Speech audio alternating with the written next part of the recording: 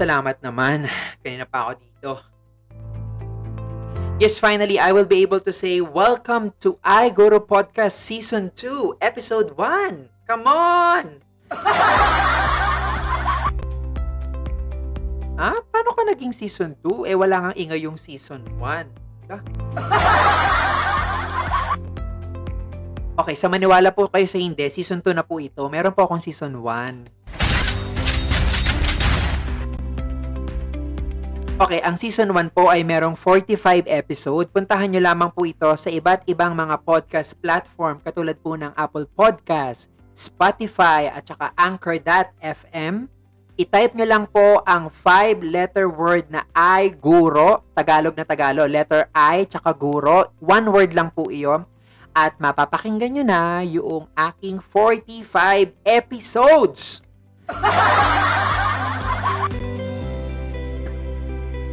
Hindi, wala lang yun. Kasi last September, last year, so sabi ko, gusto ko din ng isang space, isang digital platform kung saan ilalagay ko lang lahat ng thoughts ko kasi ang dami kong mga bus thoughts, mga shower thoughts na tungkol sa education. So sabi ko, might as well, ilagay ko na lang siya. So whenever I wanted to listen to those thoughts, pwede ko siyang balikan. Ito yun na nga, nag-come up na ako sa 45. I'm not saying na medyo maganda siya kasi sobrang laptop lang yung gamit ko doon. And at the same time, hindi ko alam kung sensible yung mga way ng pag-express ko ng self ko doon. But I'm very much confident na merong say yun. Yung content-wise, meron talaga. Katulad ng ginagawa ko ngayon, may sense ba? Okay, sige, ibaba na natin itong bed.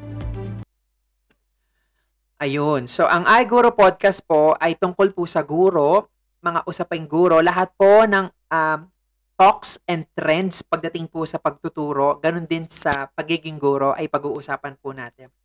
In Season 2 po, magkakaroon po tayo ng segment dito sa Obsuna Obsession Vlog kung saan for 10 minutes, I'll manage to have it in 10 minutes lang, mabilisan lang. Pag-uusapan po natin yung isang topic. So, mostly, essentially, one way lang siya. But then again, ang mga topic po na pag-uusapan po natin ay yung mga trendy at saka yung mga up-to-date. Alright? So, ngayon, ang pag-uusapan po natin dito is yung back-to-school campaign. Ano-ano ba yung ating mga reopening school plan?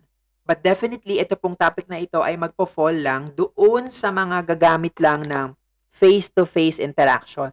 Sadly, sa Pilipinas, I don't know kung sadly, don't misquote me, sadly or fortunately, sa Pilipinas hindi pa po kayo magkakaroon ng face-to-face interaction. O yung iba sa inyo ay, ang modes of teaching ay through modules at saka through online na pag-uusapan natin by next coming vlogs.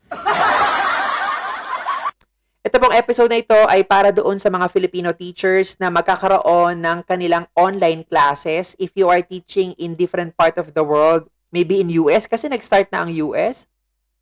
Maybe if you are in UK or katulad ko na nandito sa Middle East. Ayun, so para po sa inyo po ito.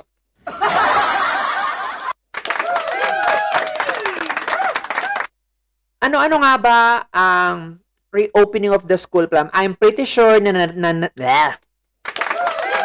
na-relay na sa inyo ng inyong mga heads. If you are a teacher at meron kayong immediate head, na-relay na sa inyo ng inyong head, or if you are a head, na-relay na sa inyo ng inyong supervisor or ng principal yung inyong reopening of the school plan by this time. So basically, gagawa dapat tayo ng comprehensive at saka robust na reopening of the school plan that includes a lot of policies, that includes a lot of implementation and course of action na to be approved ng governing body ng education. In this case, sa amin po sa Middle East, dito sa Dubai, ang nag-govern po ng education dito ay yung tinatawag naming KHDA or yung Knowledge and Human Development Authority. Sa Pilipinas, ito po yung ka-counterpart ng DepEd. So, ayun. So, last month, naging busy yung aming mga school head sa pag-construct at pag-structure ng aming reopening of the school plan.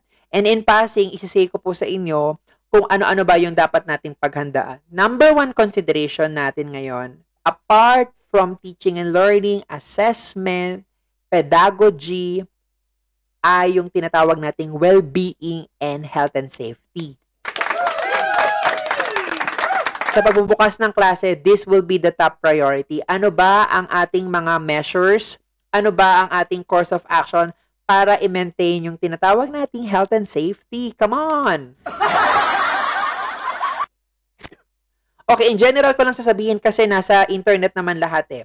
So, ito lang yung mga few practical tips sa pagbubukas ng klase. So, number one, you must be having a skeletal structure of staff. Kung kayo ay pina-follow yun, di okay sa inyo, kudos kayo na.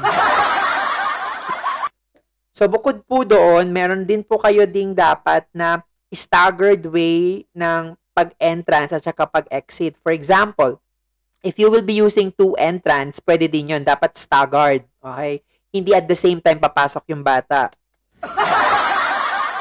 Tapos, ganun din sa exit, dapat yung dispersal ninyo ay staggered din. So, halimbawa, staggered, self-explanatory. Kung halimbawa, dispersal nyo is 2 o'clock, magpa-disperse kayo ng 5 minutes early or 10 minutes early. Tapos, by staggered yung timings ng pagdi-disperse ng bata. And you have to use different point of exit din.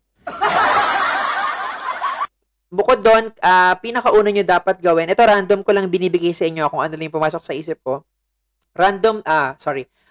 Dapat meron din kayong mga policies, okay? Policies regarding reopening of the school plan. Kung ano ba yung gagawin ninyo kapag may mga ganitong kind of incident, sino yung contact person ninyo, ano yung sinasabi ng school ninyo kapag may mga ganitong instance. So, yung mga tinatawag nating policy. And this policy should be properly communicated and well-intended sa ating mga stakeholder katulad ng parents. Dapat ang parents, dapat inform sila sa lahat ng program and campaign na gagawin ng school nyo. Paano ba natin i-inform yung parents? Dapat, pagkatapos na ma-finalize at bago i-implement, dapat meron kayong Zoom call. Yesterday, nag-attend ako ng webinar dito. Tapos, shinare ng isang, ang pangalan niya is Miss Berna. Shinare niya na dun sa school nila, she is a primary head. So, every time na meron silang mga bagong program sa school, she see to it na zino-zoom call niya yung mga parents, by batch. Bakit? Kasi, ang parents, more than us teachers, more than students, sila talaga yung ang laki ng panic attack, yung anxiety level nila, yung fear nila in sending their children back to school. So, kailangan na pinapaintindi natin sa mga parents kung ano yung mga programs natin sa school natin. Ang sabi nga pa nga ni Miss Berna, sa school daw nila, kasi nag-start na sila sa UK sila. So, meron silang tinatawag na bring your own pillow, kung saan lahat ng gamit ng bata, pagpasok sa school, nandun lang sa pillow na yon. Tapos, nandun lang siya sa gilid ng table. Tapos, lahat ng bagay dapat nandun lang, lahat ng gamit ng bata. Tapos, kapag at the end of the day, pag uuwi na, nandun lang sa same pillow na yon. Tapos, next day, kung papasok siya, dapat she needs to bring a new and cleaned pillow. Okay? Newly washed pillow. Ito yung kanilang pillow system. Diba? Ang dami pa.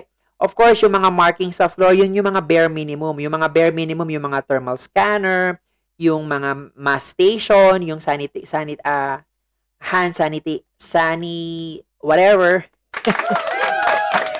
sanitation na station. So, yung mga bare minimum, diba? Dito sa Dubai, hindi ko alam yung tawag pero yung parang yung body thermal scanner. Oo, tapos yung may mga parang pausa ko yun. Bumili din yung school namin ng ganun kasi nga kailangan. Ayun. So, what else? So, yun lang yung mga bare minimum Tapos, ang bata kapag walang mask, nakalimutan na mag-mask, which by the way, paano makakalimutan? Halimbawa, nakalimutan lang yung mask by any reason.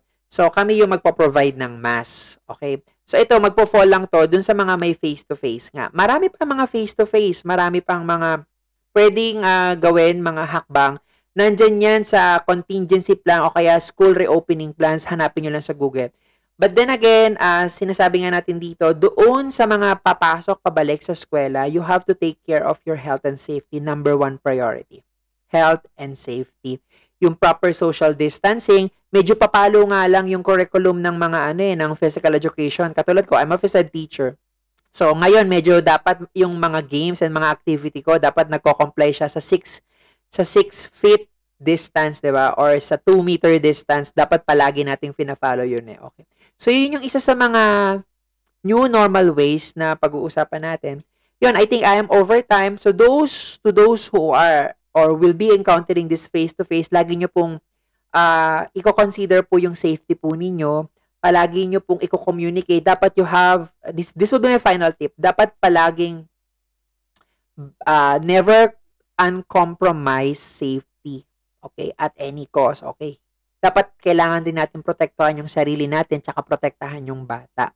In the next coming vlog, ang pag-uusapan naman po natin ay tungkol naman po sa well-being. Ano-ano ba yung mga well-being impact ng pandemic sa bata? Yun po yung susunod natin sa reopening of land. So this is iGuro Podcast.